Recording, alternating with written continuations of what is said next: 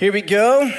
Week 3, what do you believe? If it's your first time here, or it's your first time back in a while, I'm going to be real with you. You've missed quite a bit in the last 2 weeks, okay, that I'm going to have trouble sort of catching you up with. But I believe that everything that we talk about today, you will have some good context. I'll be able to kind of plug some things in to where you'll feel like you're pretty caught up. But I will say this, even if you're from Northwood, you've been here a while, if you've missed one of the previous weeks, I would encourage you to kind of catch up, to keep involved in what's going on, because each week sort of does build on itself. And I think it's just important that we all have that general understanding of what we're talking about. I don't know if you're a big podcaster, maybe, you know what I'm saying? Sometimes it'd be good just to you can go over to the church and you can go and subscribe to that podcast in case you miss it. You can put me on 1.5 speed, all right? You can speed me up. If it's a 35-minute message, it might get you down to 25 minutes, kind of speed it on up there. So if you miss, you can always do that. But either way, come on. I'm really excited about this series. We've been looking forward to it for quite a while. But a couple things before we get into today's message.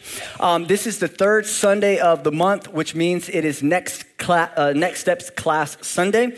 So if you're new to Northwood Church, you've been kind of kicking the tires and you'd like to know more about the church, or you'd like to get involved in the church, this is the class for you. Immediately following this service, if you would exit right here on the left side of the auditorium and take an immediate left, the Next Steps classroom is right there. I'd love to meet you and get to share about 45 minutes or so with you, kind of the life of the church, who we are, what we're doing, and how you could be a part. It is kind of the merge lane. Some people are like, how can I get involved? Next Steps class. How can I understand more about the church? Next Steps class, And so I'd love to meet you and get to know you. By the way, if you have kids in the kids ministry, you can go ahead and leave them in there. We'll take care of them, give them some snacks, and they're probably having more fun than they would have with you anyway. And so we're gonna hang out a little bit longer with them, and we'll have them ready at the end of the class. And so with that also, one other thing is this. This year, we are starting our 4th location in Ocean Springs. And I want to keep that before you because we're gearing up for that launch. And our small groups actually just started last week in Ocean Springs. And there was over 30 people at the small group. Come on, yeah. Good time. And so we're ramping up. We're excited about it. And so for all of us here, maybe some of you are like, hey, I'm not going to be going to Ocean Springs, but as a church, we're all going. And so how can I be a part of helping Ocean Springs launch and all that? Well, number one, and this isn't a cliche thing that I'm about to say. I sincerely mean this. You can pray. You could pray. So we believe that as the kingdom of God advances, come on, we're in a war, right? Now, we've already won. We know that. But at the same time, man, we are in a war and we need the Holy Spirit to go before us, and we are dependent upon that. And so I sincerely would ask you to continue to pray over this launch, to pray over Pastor Stephen Afazio. Him and his family are leading that location, to pray over him and his family. There's a lot that goes into starting a church, okay? And that's what's really going on. We're expanding. We're having another kid. Come on. And so in that, man, I want you to pray. Also, if you'd like to support financially, you can also do that, to go above and beyond what it is that you already give here at Northwood Church, because it takes money also to do this. And so we need prayer, and we also want to continue to advance financially in that. You can go to northwood.church/Ocean Springs in order to do that as well, and to find out any other information. Also, if you know some people in the area, keep spreading the word. Keep spreading the word. Marketing and all that kind of good stuff is going to continue to ramp up as we get closer to the August service launch. But as far as the church, man, we're having small groups. The church has already started. You know what I'm talking about? The church has already begun, and so we're excited about it. So just kind of want to give you a quick update on that before we get into today's message, which I am extremely excited to be able to share with you today. We've been talking about, what do you believe?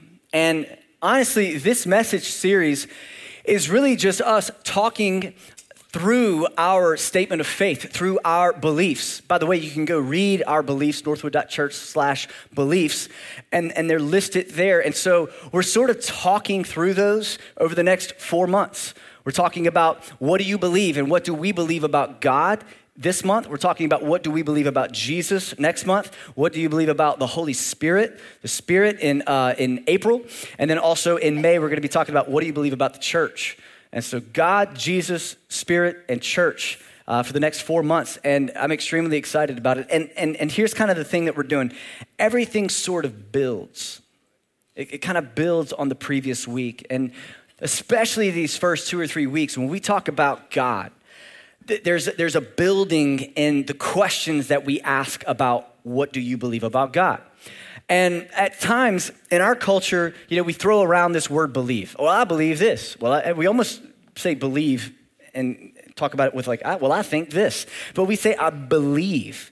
And we use this word nonchalantly whenever the word believe is such a powerful word. It's basically saying I'm putting all of myself, my belief system, my structure that I'm living my life by, I'm putting myself in this category. So like when somebody says, I believe in God, that's actually a big statement. When somebody says, I believe in Jesus, that's even a bigger statement, all right? It's progressive. And we talked about this the first week when it comes to the question of what do you believe about God. We said the first question that you have to answer is, does God exist? And so we moved through that from more of an apologetic mindset, asking certain questions, not assuming everything. Come on, Christians, sometimes we're we assume certain things. We ask somebody if they believe in Jesus, we're not thinking about the other 50 questions that go along with that one question. And then at times we don't even know why we believe what we believe. And I think the church, come on, we should be able to give a reason for why we believe what we believe, right? And I think that we can. I think that we can walk methodically through these conversations and be equipped in order to give reason for why we believe what we believe. So our mission statement here at Northwood Church, which I've mentioned each week, is very important. We exist to help people know God. And it's a broad statement because it is a broad situation. It's a broad conversation. But we exist to help people know God. And this month, we're wanting to help people know God. First step, does God exist? Over the next, last week, this week, and next week, we'll talk about if he does exist, which we believe that he does, given the evidence that we even see. The next question would be, what is God like? What is his nature like? What is his characteristics? How does he describe himself? The first week in March, in March, we're going to be discussing the Bible and the reliability of the Bible, but we lean into the Word of God as truth for us as believers, and so we believe that the Word of God is literally that, the Word of God, and therefore it's him communicating to us who he is, and so we want to study that and know who does God say that he is. So again, does God exist? If he does exist, then what is he like? And today we're going to continue in that. Now, 2 things I want to talk about before we get into the exact attributes of God is I really want to establish this. Number 1 is that we have to understand God in context. God in context to who he says that he is. And what I mean by that is there's a lot of different attributes of God. There's a lot of different characteristics of God. And the thing is that if we remove one of them because we don't like that one, then we have literally destabilized who God is, and now we don't really believe in the God of the Bible. We're beginning to believe in our own structure or our own God, and that's why we have to understand God in context. And so, again, we're going to be using a lot of material from Norman Geisler, who was a theologian. He just passed away this past year, but there's a lot of things, the way that he moves through this content that I think is going to be really helpful for us. And so this is what he says in this conversation. God can be absolutely one and still have many attributes. In the same way that the radii of the circle are one at the center and many at their circumference. And you're like, wait, what? What does that mean? Well, I brought this incredible illustration for you. It's a high-tech graphic that it's going to take you a long time to really process through. And so would you guys go ahead and put that up for us? There you go. Super complicated, right? So what do you have here? You have a circle, And you have these lines that come from the center, and at the edge of this circle, you have these words: righteous, jealous, wrath, mercy, love, holy. And these are attributes of God, but at the center where they all intersect, that is who God is. That is him. Now, there's more than just these, but these 6 are the ones that we're gonna lean into over the next 2 weeks. And this is what happens with this, and this is what happens in our society.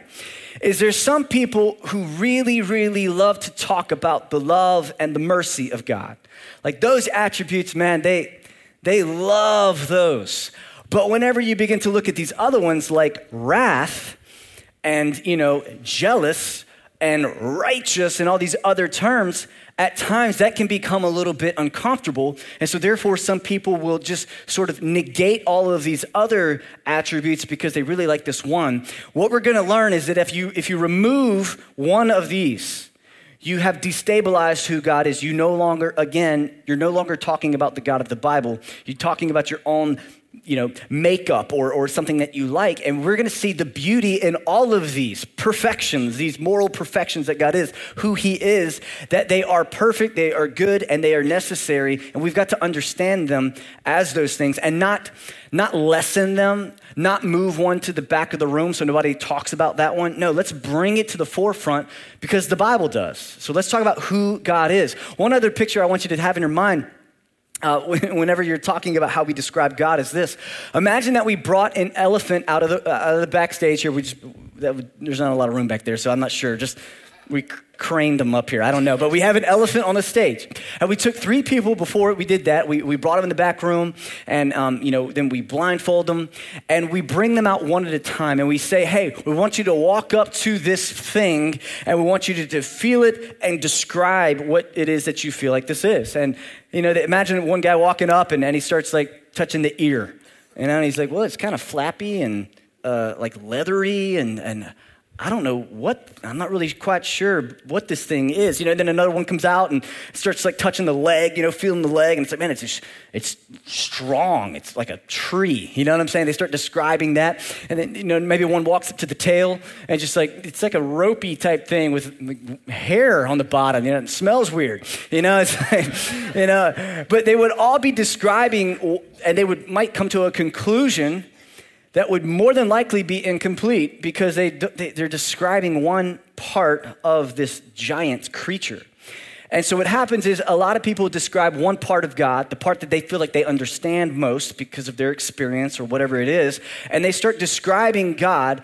And have you ever been talking to somebody and they start talking about who God is and you're sitting there going, wait, man, you're totally missing it. Or you're missing this other part that actually, some people, I can never serve a God that's angry. Man, you don't really understand in context what that actually means. And I love God. He's so loving. And because of that, I can do whatever I want. Right? Like, I'm kind of speaking in extremes, but you guys get what I'm saying. And it's like, wait. We've got to have an understanding of all of these things and how they come together and actually form who God is. Who God is. And so with that in our minds, let's kind of move forward. The second thought that I want to establish is that we are made in the image of God. We are made in the image of God. And this means that we have the capacity and I believe the responsibility to bear the image of God and reflect who he is to the world, to other people. Like we have this capacity to do so, and we also have the responsibility to do so. And in Genesis 1, it says, then God said, let us make man in our image after our likeness. So God created man in his own image. In the image of God, he created him. So we know that we are image bearers of God. And I want to read this as well. The Lexham Bible Dictionary in regards to this topic of bearing the image of God says, bearing the image of God distinguishes humankind from the animal and plant kingdoms, elevates humankind above all terrestrial created things so as to exercise benevolent and ethical stewardship over creation. Guys, we're different than the animals, all right? We are more important than the animals as well, okay? We are image bearers of God. And that should affect our thinking of ourselves. That should also affect the way that we treat and view other people, right? it really has a lot of implications upon the way that we live our lives. And so the ability to bear and reflect God's image has been corrupted by sin. And each week that we talk, the word sin is going to make an appearance in some way, shape, or form, as well as Jesus, because he overcomes sin. But at the same time, we've got to realize that there's this way that we were created to act and created to be. And then there's this thing that has entered in that has marred and corrupted our ability to be that. And that's really where the gospel comes into play. But with these two thoughts, let's sort of enter into this conversation about who God is. We're going to talk about three different characteristics of God and how those, how God desires those characteristics to be restored in our lives and for us to reflect those to the world around us. And the reason that we want to reflect those to the world around us is for our good and for his glory. For our good and his glory. Did you know that it's good to live in a way that reflects the image of God? It's good for us, but it also it glorifies God. So let's start moving through this. Number one, the first attribute we want to talk about is that God is holy. God is holy. That means that he is set apart. He is distinct. He is unique. He is set apart. Also, it means that he is separated from sin or impurity. Okay, it's kind of two different thoughts when it comes to the holiness of God. Number one is that God is holy in that he is transcendent. Okay, we've talked really over the last 2 weeks a lot about this, how God is transcendent. He is above and beyond creation, space, time, matter, energy. God is the instigator of all of it. He's the creator of all of it, and he is outside of those things. He is more prominent than anything that we know or see. So he's infinite. He's absolutely perfect in his being, in his essence, in his existence. He is all of these things. He's perfect. So that's sort of one side of it. Now, when it comes to that side of it, we cannot be any of those things. Right? You will not ever be absolutely perfect like God. You will never be holy in that sense, infinite like God is. There's a break between where we are, where he is, okay? So, but when it comes to the second thing, of God's holiness, it's that God is also morally perfect because he is holy and absolutely perfect morally. Now, with moral perfection, morality, this side of the coin, this is something that we actually have some skin in the game with. This is something that we are called to be. So, morally, God is impeccable, flawless, excellent, complete, and blameless. God is literally the example of what it means to be morally perfect. He is the standard setter of it. None of us in this room are that. None of us, all right? In the same way that there is one type of perfect circle, okay, the perfect circle. And if there is any variation in that perfect circle, it is no longer a perfect circle. Therefore, it is not the standard of what a perfect circle is any longer. And in the same way that God is morally perfect, he sets the tone. He sets the template for what it looks like. And there is nothing in him that is not accurate or true or good or perfect, right? Because he's perfect. So if God is infinite, unchangeable and necessary, which we've talked about over the last couple of weeks, and if God is also morally perfect, then we know that God is infinitely, unchangeably, and necessarily morally perfect. All of these weeks, again, they build and all of them support each other as we go along. And so if we couldn't talk about how God exists, then we can't talk about how he is perfect and holy and all of these other things, right? But at the same time, if he is not morally perfect, then he is no longer the standard setter for morality, which now opens up a whole other conversation about who then is the standard of morality, who is creating the template, right? Who? All of these questions, if they're not answered properly or in a certain sequence, they begin to kind of get messed with. And a lot of times we can, as people, there are certain things that we can give on and we can compromise on, or maybe we can meet in the middle on. But there's some things that if you begin to mess and tinker with it, it actually begins to affect everything else. And this would be one of those things where somebody say, well, I just don't believe that God is perfect. Well, we got to have a conversation about that. Let's work through that, right? So God is holy. Now, God's holiness is intrinsic to him and extrinsic to creation. Basically, his holiness comes from within himself. There's not something else that has like transferred holiness to him. It is who he is. God is holy. And so we are not naturally from within ourselves holy. We are holy, made holy from something else, right? And we'll kind of flesh through this here in a second. But it's important that we also understand that, because if we don't have the right understanding of that, humans, I don't know, we just have this ability to do this. We begin to think in some way, shape, or form that we are creators of things rather than reflectors of whatever God is, right? So like we become the creator. There's elevation of who we are. Humanism is so subtle. It's so subtle, but it seeps its way into the way that we live our lives. Even as Christians, we are reflectors of the one who is perfect. We are not ourselves perfect, okay? So Isaiah 6:3, and one called to another and said, "Holy, holy, holy is the Lord of hosts. The whole earth is full of his glory," full of his glory, which I think is an important phrase. His glory, not its own glory, right? Like creation doesn't have its own glory that it's expressing. It's God's glory that it's pointing to and describing. But even that word glory at times, come on, y'all, if you grew up in church, glory, right? How you doing, man? How was your week? Glory. You went to a place called Glory? I'm not really quite sure. Wait, Christianese, we start speaking Christianese, and it's like, what did you mean by that, and what does it represent? And some people say that in a pure sense, so I'm not like just making fun of everybody that says glory. I mean, it's a word, come on, y'all. But at the same time, it's like kind of like belief. Are we actually thinking about what we're talking about? So glory is the infinite beauty and greatness of his multifaceted perfections. Wow. It's the infinite beauty and the greatness of who God is, the sum of all that he is, like that center point, the glory of God. And the earth is full of that. He's infinite, he's perfect, he's unique, he's holy.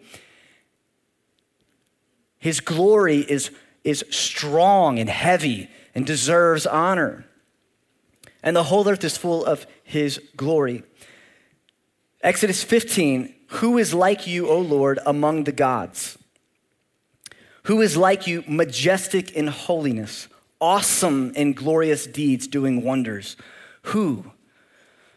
No one.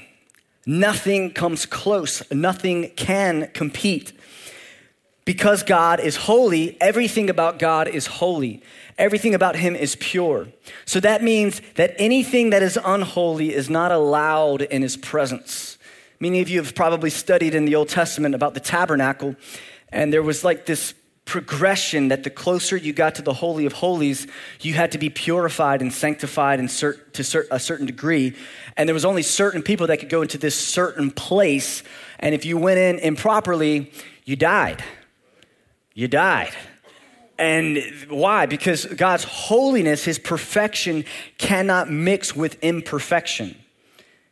It's incompatible.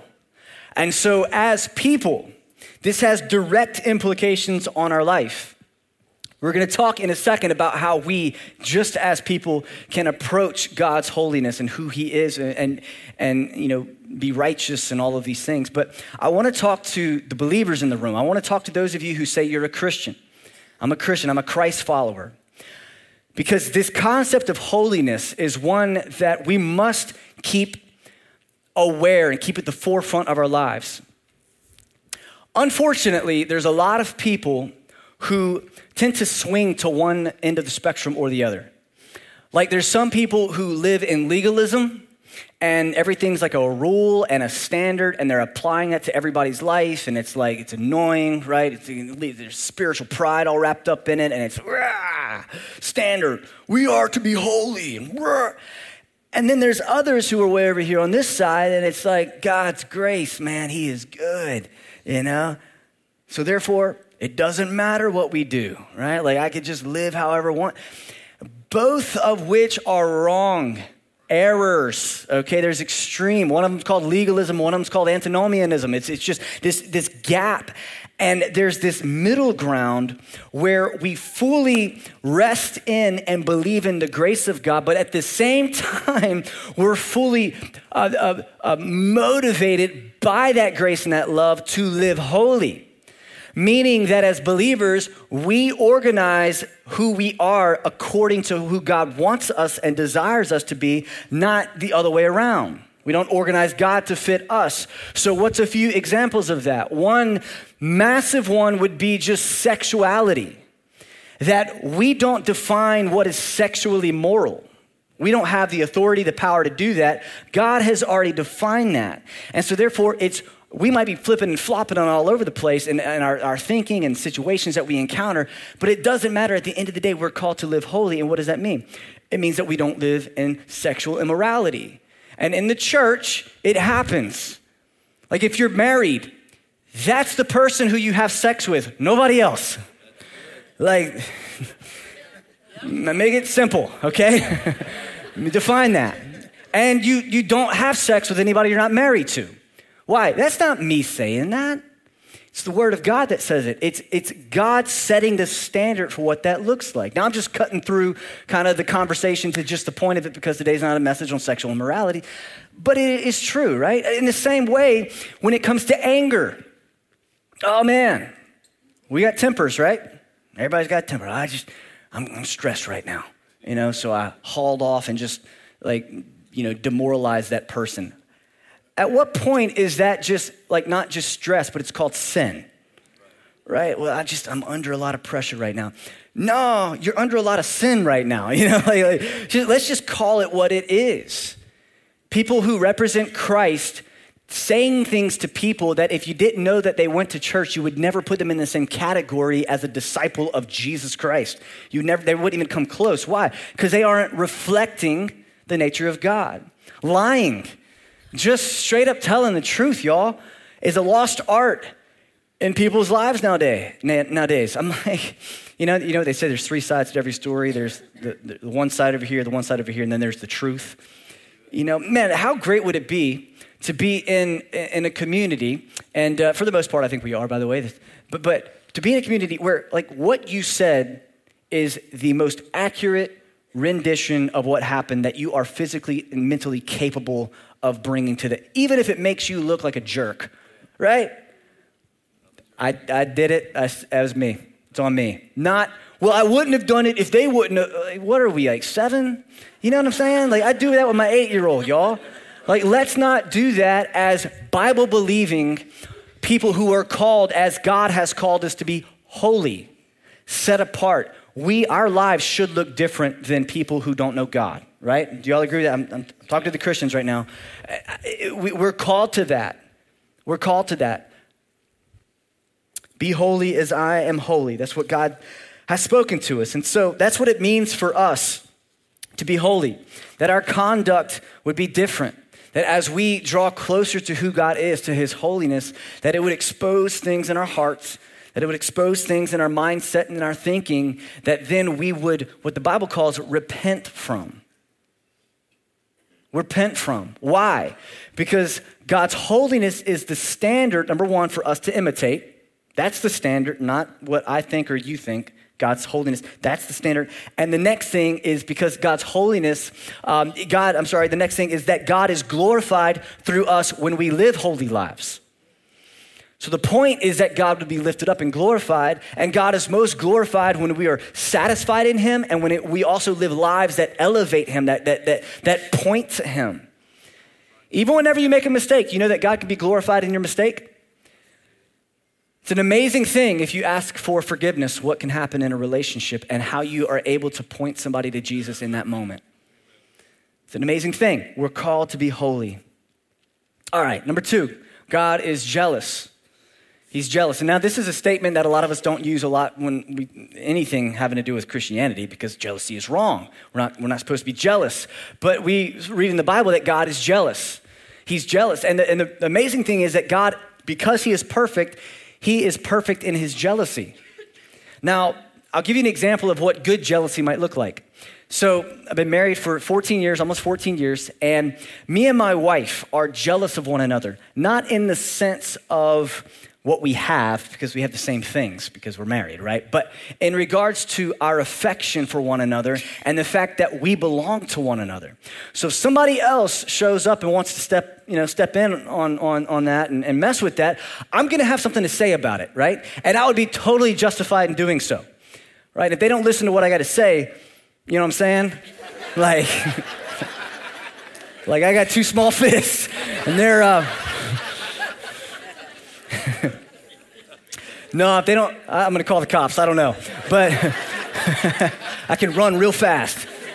But, so in that, but you see that, you're like, man, you're totally justified in that. Why? Because that's my wife, and I'm her husband. And we are to be jealous of one another. That is justified and good. And so in regards to jealousy, there's some things that solely belong to God, and he deserves it because it's who he is, and he deserves the result of because of who he is. He deserves the honor and the glory and the praise. So therefore, he is justified in desiring these things. And so again, I want to read what Norman Geisler, how he kind of lays this out. He says, God is unique and supreme. He's also holy, loving, and morally perfect. He is then uniquely and supremely these things. Whatever is uniquely and supremely holy, loving, and perfect is to be preserved with the utmost zeal. Because of who God is, he is to be lifted up and preserved in that place of honor and glory because he deserves it just by the very fact of his uniqueness and his supremeness, right? So because of that, anything that seeks to elevate itself up to that level or to supersede him needs to be brought low. And God, that's who he is. He is going to diminish or extinguish anything that would seek to find itself above him or even trying to be equal with him. And he is completely justified in doing so. That's why in Exodus it says, for you shall worship no other God, for the Lord, whose name is jealous, is a jealous God. Deuteronomy says, for the Lord your God is a consuming fire, a jealous God. God's jealousy shows us that nothing should come before our worship of God. Nothing should compete, should try to work its way in on and steal any of our devotion, of our affection, of our worship. It should not be stolen or distracted from God. A lot of you might say, man, God's number one in my life, right? He's number one. And I wonder what that looks like in all of our lives. What does it look like for God to be number one in your life? And what things try to come in order to displace him as number one or as the center of our life? Because it's a real situation. We have things that try to work their way in order to remove our focus and our affection from them. I'll give you an example of what idolatry might look like in our lives. Money.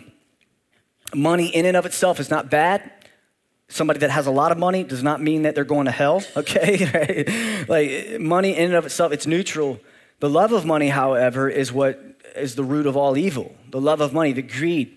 So in your pursuit of success, you've got to be very aware of the danger of causing that pursuit to become something that's really an idol in your life. One of the ways that you know that it would be is that if at any moment in your pursuit of growing your business or growing in your company or in your job, if you would compromise a biblical standard or belief or conviction that you have, that would be sinful, right? That you would compromise that in order to advance. At that point, you have now elevated that success or that seeking of that success above what it is that God desires for you to do. And at that point, you have now entered into a place where it has become an idol in your life, that you are willing to put aside God's desires for you, your affections for him, your devotion to him and who he's called you to be. And you're willing to demote that in order to promote something else that is displeasing to him. It's a great way of knowing if you have idolized something. Silence. Why? Because every single one of us at some point know there was a moment, there was a thought, there was a motive where we actually elevated that above what it was that God had for us. Maybe it was climbing over somebody in the ladder of success and you bent the truth. You know, you kind of rewrote that document a certain way to sort of, and you know that it was unethical, but you know it had to be done, right? Come on, guys. Let's not let anything like that into our lives. Let's not get all weird. Let's be holy. Let's be separate. Number 3, God is righteous. Basically, he is without iniquity. He is just. He is right because, again, it's who he is. Norman Geisler says this: God is a moral being. God is a perfect being. Hence, God is a morally perfect being. One characteristic of being moral is being righteous. Therefore, God is a perfectly righteous being. Now, God is not defined or determined to be righteous by the term righteousness. He defines and determines what righteousness is, right? It's not like these are all the things that righteousness is, and therefore I'm going to some sort of kind of way make God out to be that. No, like who he is that, and he's defining what right is, what wrong is, what justice is, because it's who he is. He sets the standard in much the same way that we talked about holiness. So God always acts in accordance with what is right and is himself the final standard for what is right. Isaiah 45:19, I did not speak in secret in a land of darkness. I did not say to the offspring of Jacob, seek me in vain. I, the Lord, speak the truth. I declare what is right. Deuteronomy 32:4, the rock, his work is perfect, for all his ways are justice. A God of faithfulness and without iniquity, just and upright or righteous is he. It's who he is. He is just and righteous. Now, righteousness and justice are very related. Actually, a lot of these words that we're using, they're related, they're connected. Some of it's because simply you can't take one piece of God away from the other. It destabilizes the whole thing, but also because the terms themselves, they're interdependent upon each other. And so righteousness and holiness and justice and righteousness, especially in this context, are so related to one another. They're basically, they come from the same word group in the Hebrew. And so because of God's righteousness and justice, it's imperative based upon his nature and who he is that he treats people according to the standard of right and justness. And because of that, he must punish sin. His righteousness requires it. Like, he would be unjust if he didn't judge sin. It's not, why is God judgmental? It's because of his righteousness. And if he did not do it and he did not take care or judge or deal with or punish sin, then he would actually be unjust and unrighteous. If God didn't punish sin, he would be an unjust judge because sin deserves what? The wages of sin is what? Death. Wayne Grudem lays out this thought in a way that I think should change some of our perspective of this conversation in regards to God's righteousness and his judgment. Nevertheless, it should be a cause for thanksgiving and gratitude when we realize that righteousness and omnipotence, all power, are both possessed by God. We talked about omnipotence last week. If he were a God of perfect righteousness without power to carry out that righteousness, he would not be worthy of worship, and we would have no guarantee that justice will ultimately prevail in the universe. Why? Because then there would be a sliding scale of justice. There's no confidence in that. What if one day it was wrong to murder and the next day it wasn't? That's a confusing place to live, right? But if he were a God of unlimited power, yet without righteousness in his character, how unthinkably horrible the universe would be. There would be unrighteousness at the center of all existence, and there would be nothing anyone could do to change it. Existence would become meaningless, and we would be driven to the most utter despair. We ought, therefore, continually to thank and praise God for who he is, for all his ways are justice, a God of faithfulness, and without iniquity, just and right is he. You see the beauty in this? Is it starting to come into focus for you? You start seeing the balance and the necessity for all of these components of God's, all of his attributes to be in play at one time. What does this mean for us? Well, as a moral attribute of God, righteousness can be possessed by us. Okay, there's an open door to being righteous, okay? And so the Bible actually talks a lot about this, and I want to read all the things that the Bible says we should do with righteousness. We should be instructed in righteousness, seek righteousness, pursue, thirst after, suffer for, submit to, be slaves of, and practice righteousness. We should live as righteous people. We should live and operate, and our actions should be holy and they should be righteous. They really should. So the question is, how do we become righteous? Like, do we just just strain really hard? I am righteous. Do we just yell it out like, I'm righteous? Like, what do we do to become righteous? What do we do? Well, the big thought here is that since God alone is righteous, he is the only one who has the power and authority to declare someone as righteous and as justified. So once again, we find ourselves completely submitted and surrendered and in need of, dependent upon God, even for our righteousness. There's actually nothing you can do to become righteous. God, we see, has to declare someone as righteous. It's sort of like if you were in a courtroom, you're sitting there, and there's somebody on trial, and somebody in the courtroom, in the crowd, just stands up randomly and says, I declare this person as not guilty, innocent. Everybody stops and looks weird at this weird person, Somebody tackles him at some point and arrests him for contempt of court because that's just out of line. Why? Because that person, whoever that is, has no authority in that courtroom and actually doesn't have the authority to declare anybody as innocent or guilty. There's a person standing up at the front or sitting up at the front with a gavel called the judge. And that's the person who has the full authority in that courtroom. And in the same way, God has all authority to judge and to also declare someone as innocent or as guilty. So God actually justifies or declares us as people, as sinners. Biblically speaking, he declares us as righteous, which really makes no sense because we don't deserve it. There's nothing that you have done that has at some point deserved God's mercy and his grace. You haven't done anything.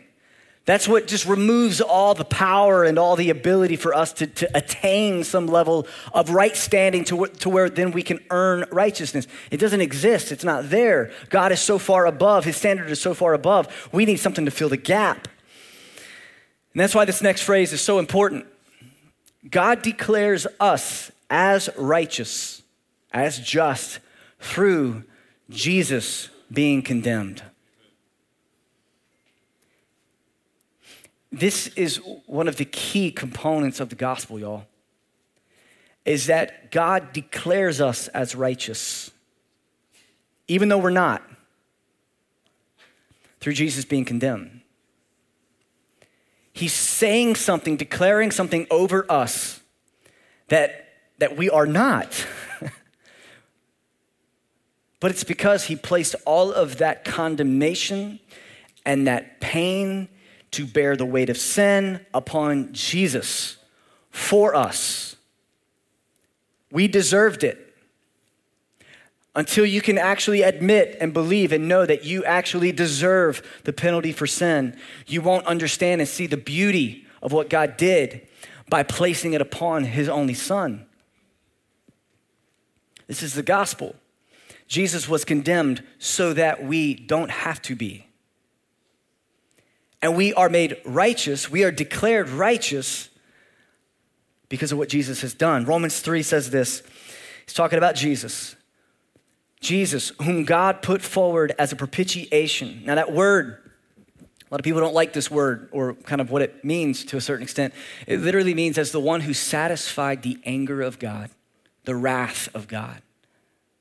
All of God's wrath was carried out on Jesus. He satisfied the anger of the wrath of God. He appeased the wrath of God. That's why we can't appease the wrath of God. It's been done through Jesus.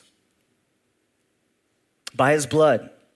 Did this to be received by faith, this whom God put forward as a propitiation by his blood to be received by faith. This was to show God's righteousness because in his divine forbearance he had passed over former sins. It was to show his righteousness at the present time so that he might be just and the justifier of the one who has faith in Jesus. The one who has faith in Jesus. Guys, look, when it comes to righteousness, I want you to picture putting on righteousness. You put on the righteousness of Jesus. It covers you. Is all the mess still there? Yeah. But we are covered in righteousness. He justifies us who have faith in Jesus. I want to close with this scripture, Romans 1. I am not ashamed of the gospel because it's the power of God for salvation to everyone who believes. First to the Jew, then to the Greek. For the gospel reveals the righteousness of God that comes by faith from start to finish, just as it is written, the righteous will live by faith. We live by faith. Now, faith, it's a substance, it's something, right? It's the substance of things hoped for, the evidence of things not seen. But I want you to also picture faith as a conduit for salvation in your life. Faith is a conduit. Faith transfers our sin to Jesus and transfers his righteousness to us. It's a miracle. And for some people, it's like that sounds a little bit too elementary or too simple. It's very simple for us, but it was not very simple for Jesus, right? Freedom doesn't just happen. There was a price that was paid for that freedom. And Jesus paid the ultimate price. This is the gospel. This is the message. This is what everything that we do revolves around, is this right here. And now I believe this with all of my heart, that in this room, there are those of you that you might have a bunch of questions, you might have a bunch of thoughts, but cutting through all of those thoughts is truth, and it's getting to a part of your heart that you're having trouble walking away from this truth. It's something that is stirring something deep down inside of you. And this is what I believe. I believe that is God calling you out. God saying that look at all the things that I've done for you because I love you. And I see you and I know you and I am personally involved in your life. But I want to be the Lord of your life. You see, Jesus, by faith, we receive salvation. And in that, he becomes Lord and he becomes Savior of our life. Not one or the other, both and. He's Lord. We organize our life underneath everything that he is and what his standards are for us, motivated out of love because he's our Savior. And in that, I want to make sure that everybody in this place has a moment, an opportunity to respond to the call of God that's coming to you right now. So let's bow our heads and close our eyes. If that's you and you're far from God, or maybe you've come in this place today and you've had this understanding of God. Maybe you were serving God years ago, but you know at this moment that you're just not where you need to be and you want to surrender your life, submit yourself to him, reconnect, whatever you would want to refer to that as. I believe that there's a bunch of people in this place today that are in that category. I'm going to say a prayer. You don't have to say exactly what I say, but express your heart to your God. Say, God, I surrender to you right now. I'm at the end of myself. I'm at the end of my understanding. I'm at the end of my ability to do all the right things. And now I realize that I never had the capacity to do it in and of myself in the first place. And right now I surrender to you. I submit my effort. I submit my trust. I submit everything that I am. I place it at your feet. And God, I ask you to change me. God, to heal me of my brokenness, which is sin.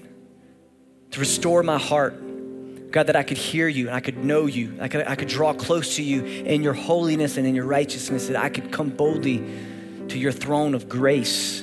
Right now, God, I surrender all that I am. I thank you for Jesus. I thank you for the cross, for the blood that was shed for my sin to pay the price for me so that I could stand in victory and in boldness, not in condemnation. God, I repent, I turn to you, and I thank you for the life that you've given me.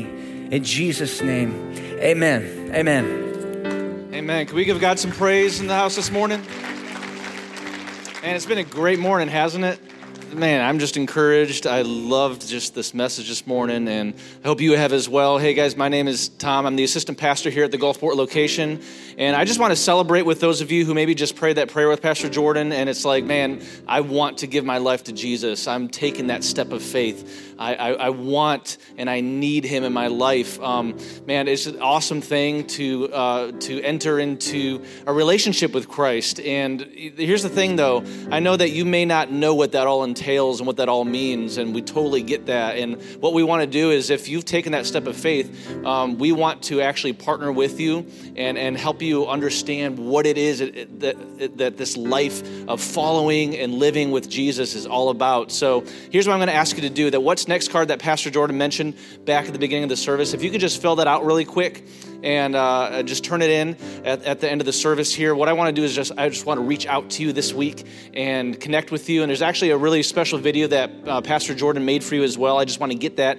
into your hands and just want to help you take your next step and help you connect to this new family that you're now a part of. So here's two ways you can turn in that card, either at the Next Steps area, which is this blue banner right in the back here. We got a great couple back there who would love to meet you, and they got a little gift for you as well. And so you can turn it in back there, or you can turn it in at any one of the white buckets that are at each door as you leave. Same thing for those of you who are maybe new to Northwood. Maybe you've been here a few weeks, or this is your first Sunday here. Same thing with that card. Turn it in right back there at the Next Steps area, or drop it in a bucket as you leave. So, hey, Northwood family, can we just give it up again for those folks who made decisions this morning? Also, if maybe you brought something in with you this morning that's just weighing heavy in on your life, and you just like, man, sometimes I don't even know what to do with this kind of stuff. We got some amazing folks who are going to be up here at the front. It's our prayer team.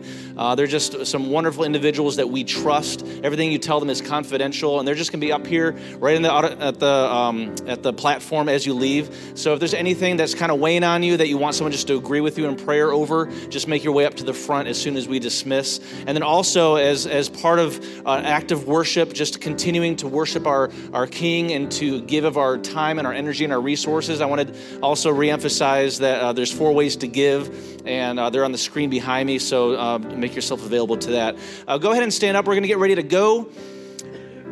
NC Men, we got something exciting coming up here in a few weeks. We're going to actually be having a guys camp out. So whether you're like an outdoorsy kind of guy or you're totally not an outdoorsy guy, it's cool. Go buy yourself some camo or a pocket knife and come out and join us. It's going to be great. We're going to be hanging out around a fire, making some s'mores. I don't know, maybe like cooking some meat. I don't know. Just do guy stuff. It's going to be great. So all the info's on the screen behind me for that. Also, we got other things going on around here at Northwood. If you want to know more about that, just pick up one of our info guides as you walk out. They're in stands in the lobbies. Or you can check out northwood.church/events. So that's all we got for you this morning. Have a great afternoon. Maybe catch a nap in this rainy weather. That's what I'm doing. Hey, we'll see you guys next week.